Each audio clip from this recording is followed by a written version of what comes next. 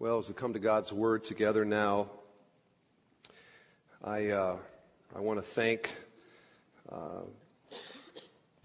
Brad and Tony for ably handling His Word the last 2 weekends, and have heard good words regarding their ministry. I also came back from Israel with Moses Revenge, and have been more head cold than anything, so I am on medication, and I'm going to do the best that I can here for you, and so we'll see how that goes.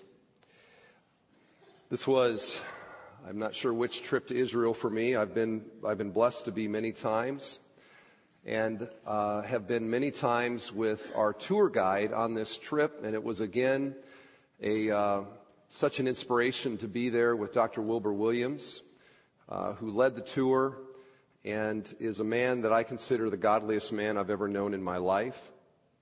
And he's just one of these people that when you are with him, he inspires you to live better and to love the Lord more. And in some ways, he is like the character that we're going to learn about today. Her life for centuries has been one that has inspired God's people to live better and to love the Lord more. And I hope that today the fruit of our time in God's Word is that for you, and that she may once again have her profound effect upon God's people. So here we are in our series, I Met Jesus, Encounters with Jesus from the Gospel of John. And we've studied many people over these months, and we have a few more to go. And the ones that we have yet to go are ones that come into the story primarily at the end of Jesus' life and make their mark upon the story of Christ near the end of his earthly tenure. So we have yet before us Pilate, Judas, Thomas, and John. And then we will be finis with this series. So we're in the final stretch. And today we have the challenge of learning about a woman that we already know a lot about.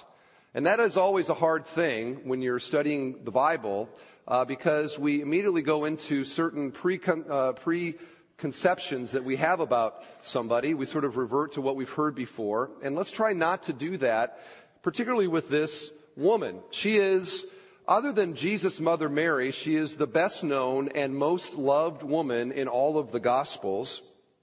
Yet, I think what is really intriguing about her is the backstory of her life. And I would suspect the vast majority of us don't know that story. And the importance of this, it is her backstory that explains what she is famous for, which is her devotion and her loyalty to Christ.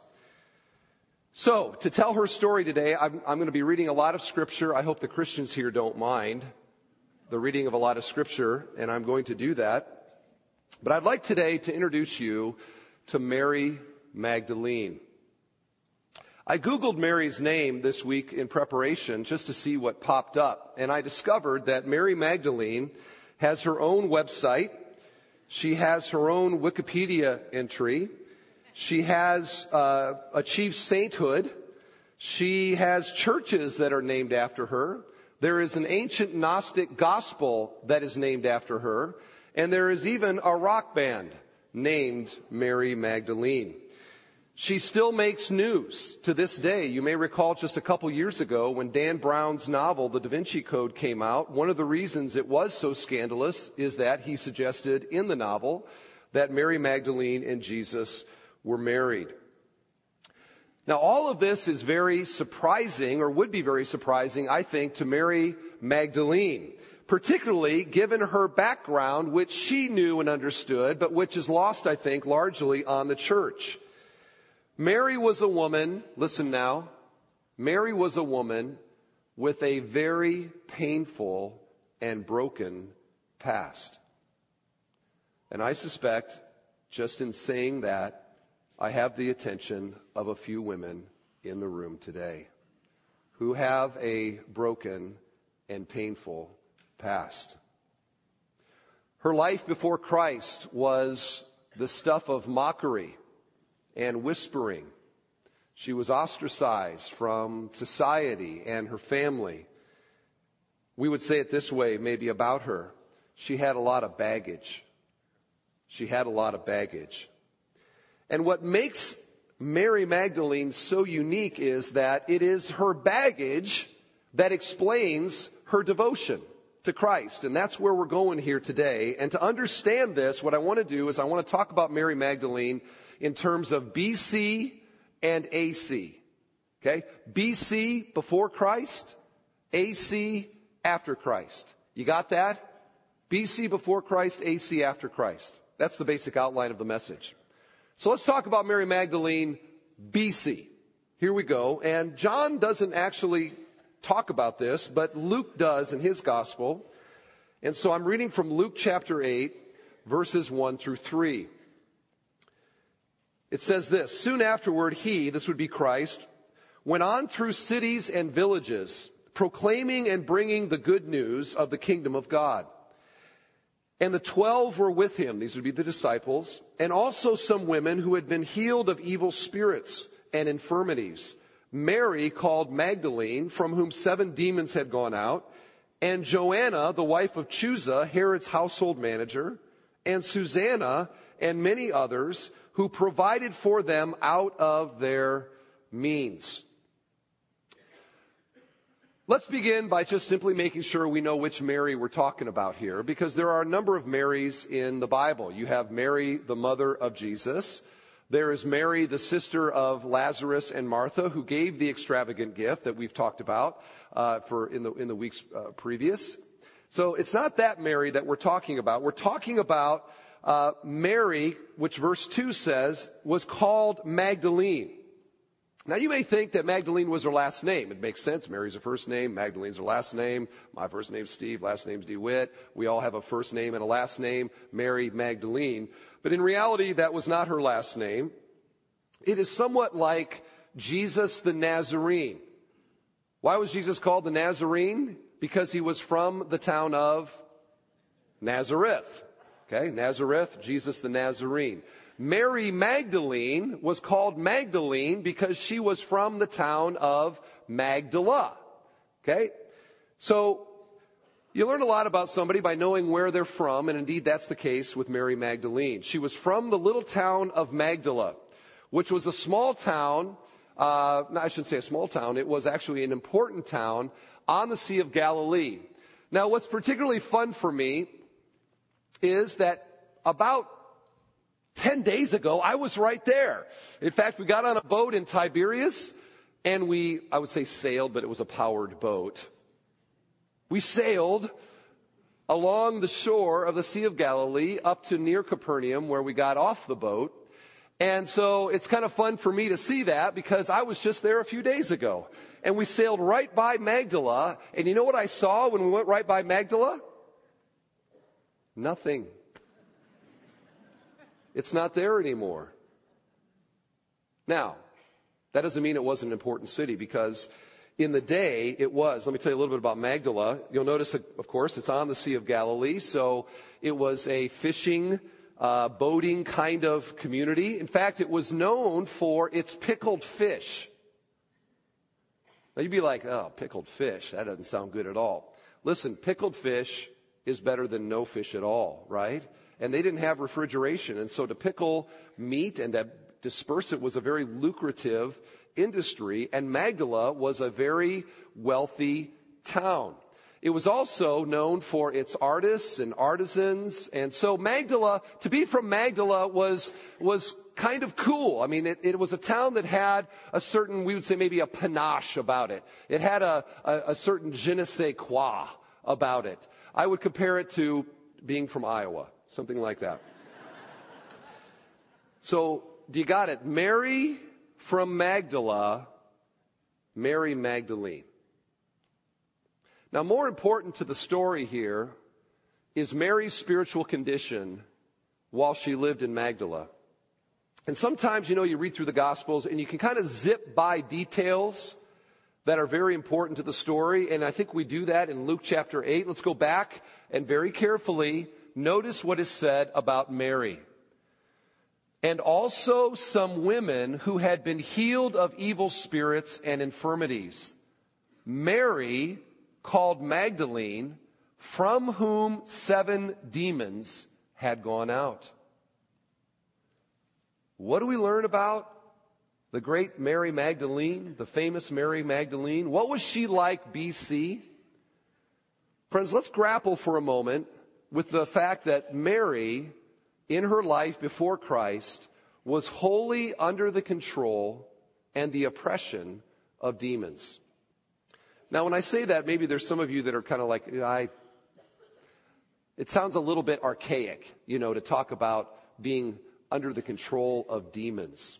And indeed, in our culture, our very sophisticated, our very scientific culture, this is not a popular thing to do. If you were on TV, a news show or something, and you began to talk about demons and Satan and all the rest, there would be people that probably would be smirking and smugly sort of laughing at the thought, oh, you're so out of date, you're so old-fashioned, we're way too sophisticated for that. In fact, as an example of this, I heard this week of a leading scientist and a leading astronomer who, as a result of studying his particular area of expertise, began to believe that there must be some kind of intelligent design behind what he was studying.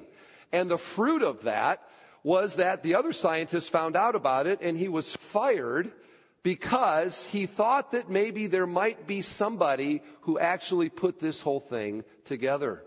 And of course, to suggest that is to suggest that there is something beyond the physical world, that there is another world, that there is maybe a spiritual world. Now here we are, and if we believe that the Bible is an accurate source of truth and reality, which of course here at the church we do, the Bible doesn't blush to talk about the fact that there is a world that we cannot see, and that there are beings in that world that we cannot see, and yet those beings are active in this world. In fact, Paul says in Ephesians 6, "For we do not wrestle against flesh and blood, but against the rulers, against the authorities, against the cosmic powers over this present darkness, against the spiritual forces of evil in the heavenly places." Are there demons? Is there a Satan? The Bible says absolutely yes. The Bible tells us, demons are fallen angels who followed Satan in his rebellion against God and are now the sworn enemy of all things that God is and that he is doing. They hate God, and they're bound to continue their rebellion against him. So the Bible talks then, in terms of the demons, as having the ability to control, to oppress, to manipulate people. And how they do this exactly is a mystery to us, but there is some kind of collaboration with the will of the individual in terms of, or in which they are now under the influence of this demon, of this enemy of God. In fact, the Bible describes 11 people who were controlled by demons, including Judas Iscariot in Luke 22:3. Now, I turned to Wayne Grudem for a little bit of help on this in his systematic theology, and he very helpfully points out the fact that sometimes people talk about demon possession. They're possessed by demons. He says the Bible never talks about it in these terms, where we are possessed by demons. Rather, we are under the influence of them. And that influence is so strong where an individual is actually doing and fulfilling the will of the enemy of God. So to be under demon oppression is a devastating experience. And the Bible gives us one very good example of this in Mark 5. The Gadara man, the demoniac man, I'll read the text. Night and day, among the tombs and on the mountains, he was always crying out and bruising himself with stones. Another passage describes him as just walking around naked, so powerful he could break chains. And the people just left him alone. And there he was, crying out day and night under the influence of these demons.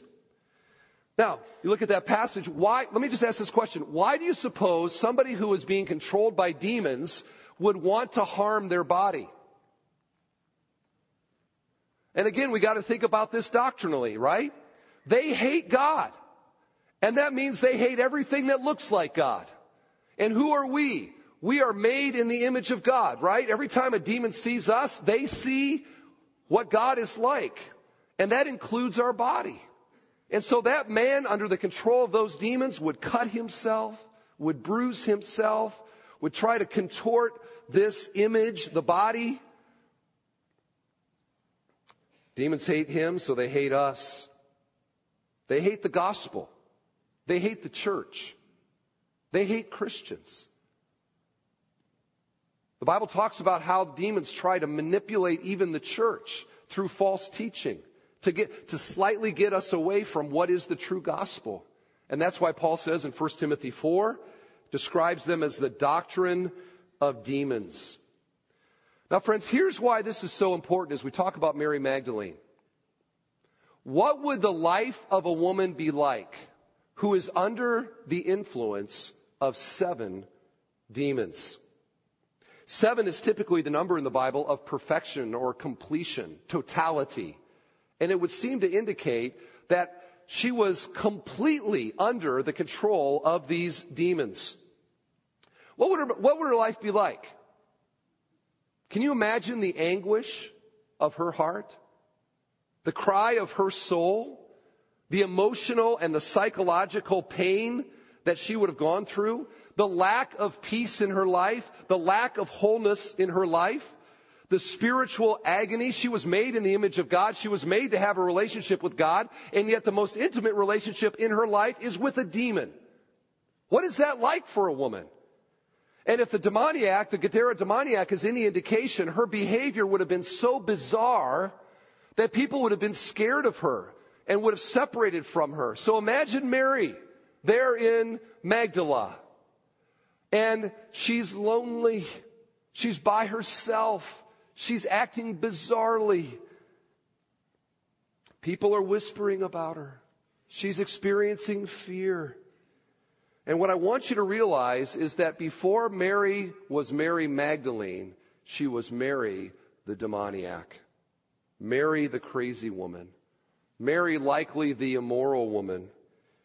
She was a woman in tremendous pain. She suffered in her BC days. And somewhere in the recesses of her soul, no doubt, she cried out for freedom. Now, friends, I'd like to just ask you a second. What were your BC days like? Do you remember? Do you remember what that was like before Christ brought freedom to you? Do you remember what your behavior was like as you tried to fill that ache in your heart with things of this world? What were you like? Immoral? Profane? Violent? Angry? Doing violence to your own body in some way? Here's how Titus 3:3 describes BC days. For we ourselves were once foolish, disobedient, led astray, slaves to various passions and pleasures, passing our days in malice and envy, hated by others and hating one another. What were you like, BC? Now, some of you maybe grew up in a Christian home and you've known the Lord since you were a kid. And right now you're like, I'm struggling to think about that because I was 7 and there wasn't much sex, drugs, and rock and roll when I was 7. And you know what? That is a challenge that 2nd and 3rd generation Christians have. And I think it's one reason often 2nd and 3rd generation faith is so pathetic and apathetic, is because we do not realize what God has saved us from. And that's why in Israel, what do you see? You have the people that experience the grace of God in the story. And then their kids come along and they couldn't give a rip. They don't realize what God has saved them from. And I say that to you and I say that to me because I came to faith, I believe, when I was a 6-year-old boy.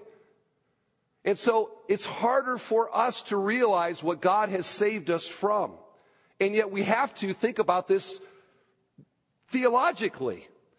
that I was a sinner, that I was apart from God, that if God's grace had not come to me and my depravity had flowered in the rest of my life, the pain and the sorrow that would have come to me.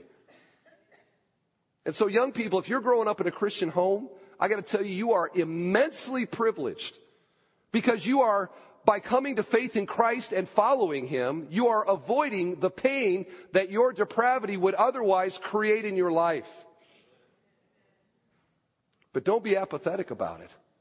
Realize what God has saved all of us from.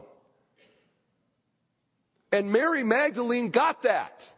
Her life was pain. Her life was sin. Her life was anguish. Her internal, as a woman in particular, just think of all of what it would mean to be alone.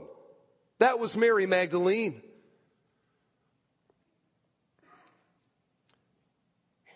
A life of total brokenness and pain. And then one day, this young rabbi named Jesus of Nazareth came walking into Magdala. And the Bible doesn't tell us the story, but I can sort of imagine how this would have happened. Magdala is right on the route. If he was going from his hometown of Nazareth to where he lived in Capernaum, he had to walk through Magdala. So here comes Jesus walking through Magdala. And somehow there is an intersection between Jesus and this Mary. And what does a woman who is oppressed by 7 demons look like? I see her as unkept, don't you? Maybe her clothes tattered. She's in rags, her hair. Have you ever noticed that sometimes a woman who's lived a hard life, it's written all over her face? What does Mary look like? Her face just shows a life of pain.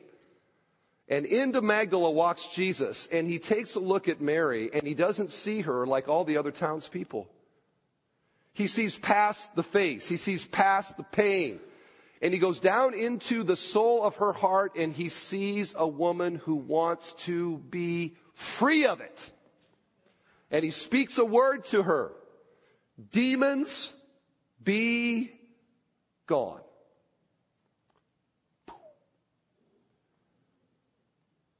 And if the Gadara demoniac is any indication, the text says that when Jesus cast the demons out of him, he suddenly was in his right mind. And for the first time, in fact, how long had it been since anybody treated Mary like a real person? Gave her any respect? Treated her like with love? Jesus of Nazareth did. And he set things aright within her. And suddenly she was in her right mind. And standing before her is a man whose words had authority over demons. And in that moment, she went from BC to AC. And her life was never the same. Mary the demoniac became Mary Magdalene. So let's talk about Mary AC. Oh, what a difference Jesus can make. Amen? What do we find? Well, I just would like to highlight some qualities that marked Mary's life. And the first quality, we go back to Luke chapter 8. Again, it says, Mary called Magdalene, from whom 7 demons had gone out, and Joanna, the wife of Chuza, Herod's household manager, and Susanna and many others, who provided for them out of their means. Somehow, in spite of her demonic oppression, this Mary was well-to-do. And we don't know how. She might have inherited it. Magdala was a very wealthy city. Somehow she had means, and she, along with other women from that area, traveled with the disciples and would provide for them out of their own pockets, and would meet the needs of Jesus and the disciples. You want to talk about a privilege, by the way? Imagine being able to travel with Jesus and have the privilege of meeting his needs out of your own pocket. They delighted to do it. That was Mary. Would BC Mary have done that? Would her life have had the mark of generosity about it? No. But AC, it certainly did. And here is probably the next quality, is what she is most known for. And that is that Mary had an amazing loyalty and devotion to Christ.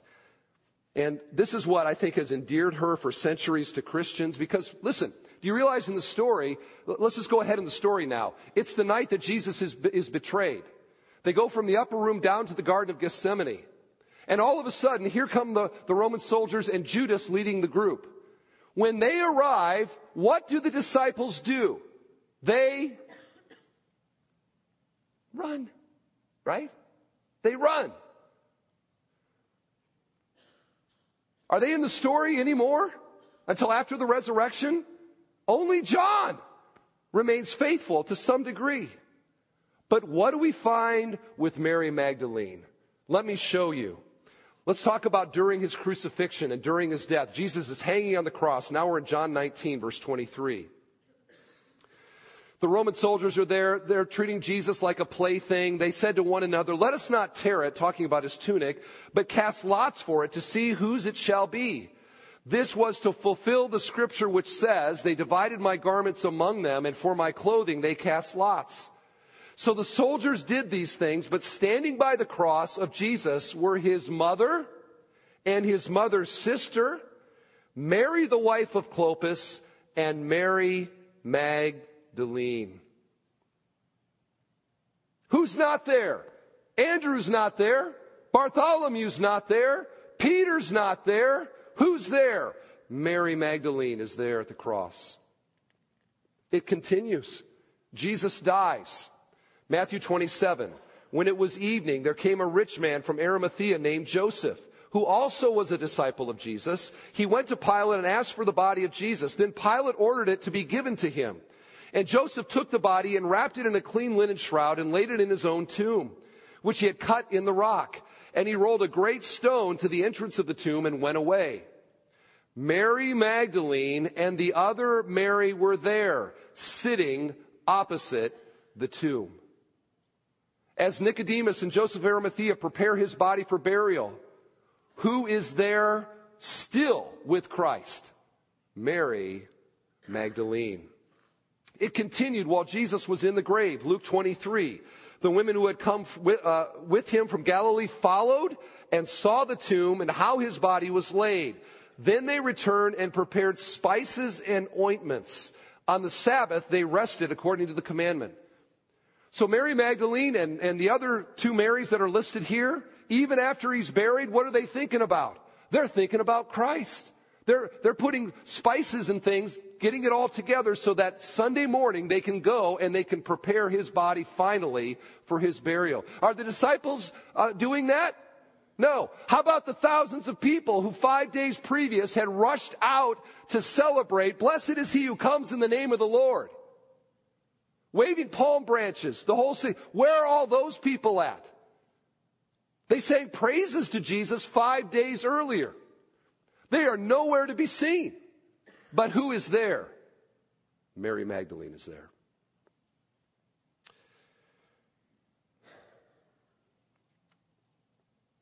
Was there any denial in Mary Magdalene? Was there any fear of what it would mean to be identified with an enemy of the Roman Empire? The same thing that caused Peter to deny Jesus 3 times meant nothing to Mary Magdalene. She stuck with him to the very end. And she even watched as that stone was rolled in front of the tomb to the very end. And now, the moment she's most famous for. Early Sunday morning. She's the first to the tomb. John 20, verse 1. Now, on the first day of the week, Mary Magdalene came to the tomb early, while it was still dark, and saw that the stone had been taken away from the tomb. So she ran and went to Simon Peter and the other disciple whom Jesus loved, that would be John, and said to them, "They have taken the Lord out of the tomb, and we do not know where they have laid him." Now, friends, step into the moment here with me. She watches the stone go in front of the tomb. She goes home along with the others, preparing the final spices to go back and to finalize the burial. They rest on the Sabbath according to the commandment. At first light on Sunday morning, who's thinking about Jesus? Mary Magdalene. She heads to the tomb. As she gets there, she sees that the large stone was thrown away. It was not just kind of rolled back, but it was thrown aside, actually. And when I was in Israel, we saw one of these ancient stones, and I will tell you, that was no small feat. They were big, they were heavy, and it could only mean in her mind that somebody had got in there and taken his body.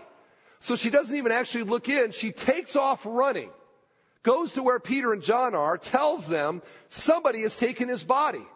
Peter and John now, Peter in particular, suddenly, first now showing up again after his betrayal, runs to the tomb. Peter and John arrive, they look in, they see the grave closed, they don't see the body, they leave. Mary now arrives at the scene. And this is her defining moment. But Mary stood weeping outside the tomb, and as she wept, she stooped to look into the tomb.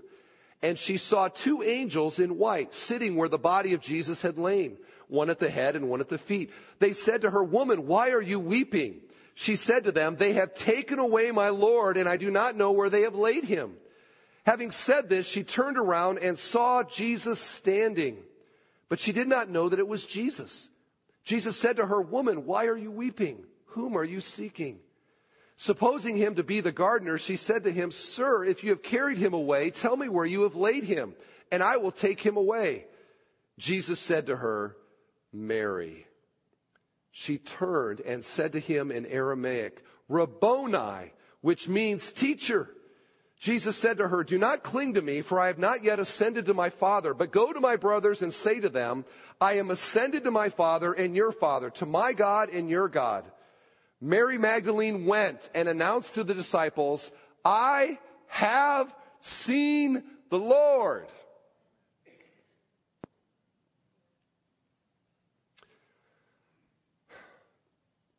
It's a wonderful passage of Scripture. Time does not allow an exposition, but I just want to point out a couple things. What was she doing as she stood outside the tomb? She was weeping. We see her passion and her devotion to Christ, do we not? What does she say when all of a sudden she realizes that it is Jesus that is standing before her? Rabboni, it means beloved teacher, beloved rabbi. Again, a heart of devotion. But this is what I want us to see here today. What I want you to realize, friends, listen, everybody. Who was the first person who had the immense privilege of seeing the risen Christ? Who was the first person who had the privilege of speaking to the risen Christ? Who was the first person who had the privilege to touch the risen Christ? Who was the first person to have the privilege to announce the resurrection of Jesus from the dead? Let's note who it wasn't. It wasn't Peter. It wasn't James. It wasn't John. In fact, we could even ask the question, if you were Jesus, who would you go back first to see? Again, maybe Peter, your right-hand guy. Maybe I'd show up to him first. Or how about John, the beloved disciple who used to lay his head on Jesus' shoulder?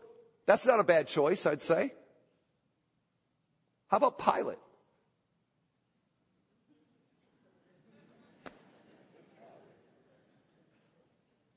How about the Sanhedrin? Hey, boys, what's on the agenda today? If I was Jesus, that's kind of who I would pick, I think. I'd be showing up going,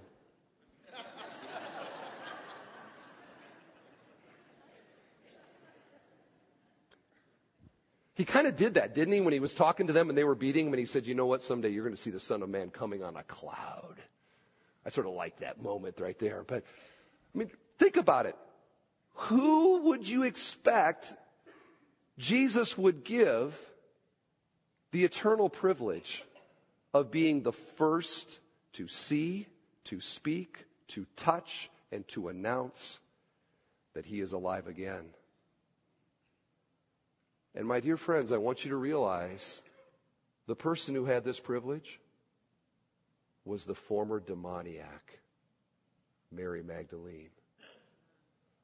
And the big point of this message is now before us, and it is simply this: that when God forgives us, he really forgives us. Amen.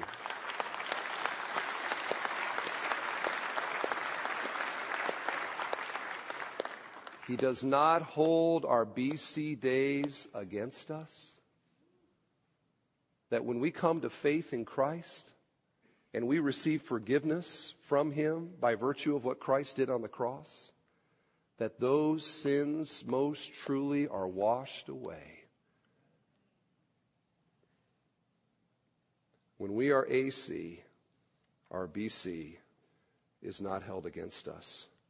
And I think there's no better illustration in all the Bible than the former demoniac woman being the first to see the risen Christ.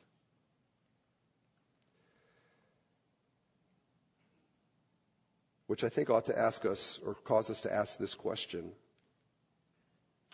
Why? Why did Jesus give her this privilege? And I think the answer to that is found in her loyalty and her devotion to Christ. Her heart was completely for Jesus.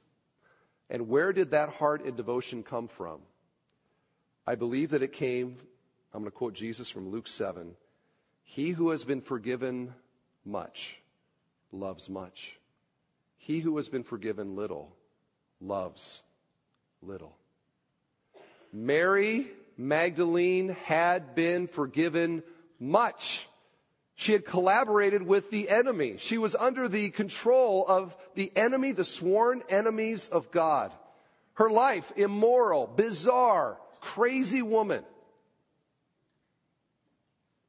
And she never got over that.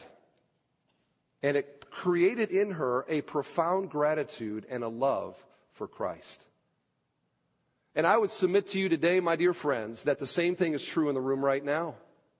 That if we could see the hearts of everybody here and sort of get a measure of where our devotion and our love for Christ truly lies here this morning, the one determining factor would be, how much do we realize that God has forgiven us? Have we gotten over that somehow? And if my faith today and my zeal for God is at low ebb, I can tell you why. It is because I have forgotten what God has done for me in Christ. And so if you are here today and you're like, you're apathetic, your passion is low, why not take a moment of serious reflection and think about what Christ has done for you? And what your life was like BC. And what your condition, even if you came to faith as a child, what your condition was before God, before Christ. And that will produce, like Mary Magdalene, a profound gratitude and love and a zeal and a loyalty that stands up to the end. I was praying about this message and I got thinking about how often when I read the Bible, I sort of like put myself in the story. Like I imagine if I would have been there in the Garden of Gethsemane when the Roman soldiers came. You know, would I have been one who stood with Jesus or not? And oftentimes we give ourselves too much credit, I think, when we see that and see ourselves as heroes in the story, because we'd like to think that we would be devoted to the end, like Mary Magdalene. And then a coworker comes up and says, "Are you a Christian?" We're like, "Ugh." If you can't stand up to the secretary at work for your faith, there's no way you're standing for a Roman cohort coming to arrest you. We are all too often not Mary Magdalene. We are the fleeing, fearful disciples. Mary knew what Jesus had done for her, and she was loyal to him to the end. And that is what her example ought to inspire in us, and to humble us to realize who we are apart from Christ, and then to rejoice in what Christ has done for us, and to realize that He has set us free. And so I would say Mary Magdalene is an emblem of Jesus' mission in the world. This is what He's wanting to do for all of us. You might be here today, and you're still BC. You identify more with Mary prior to meeting Jesus than after. Your life has pain in it. Your life is immoral. Your life is violent and angry. You're searching for something. You're searching for peace. You're wondering where you can find it. You have come to the right place, not because we have it, but because Christ offers freedom to all who will believe in him and his work on the cross in our behalf. Amen. And the fruit of that, and the testimony of many people in this building right now, is that Christ will set us free and give us the gift of eternal life. Praise him for that. Praise him. And so I would invite you to believe and to receive this faith, this gift of salvation, by trusting in Christ as your Savior. But if you are a Christian here, I think the challenge is to look at Mary Magdalene and to realize how anemic our loyalty and our devotion all too often is. And to, like Mary, go back to our days in Magdala and to remember what that was like, and to never get over the moment that Jesus spoke freedom into our life. And let that produce a life of devotion and a life of passion and a life of service and a life of giving and a life of love as an act of worship to him. So may Mary inspire that in all of us, and may we be a church who never forgets Magdala. Amen. Would you pray with me, please?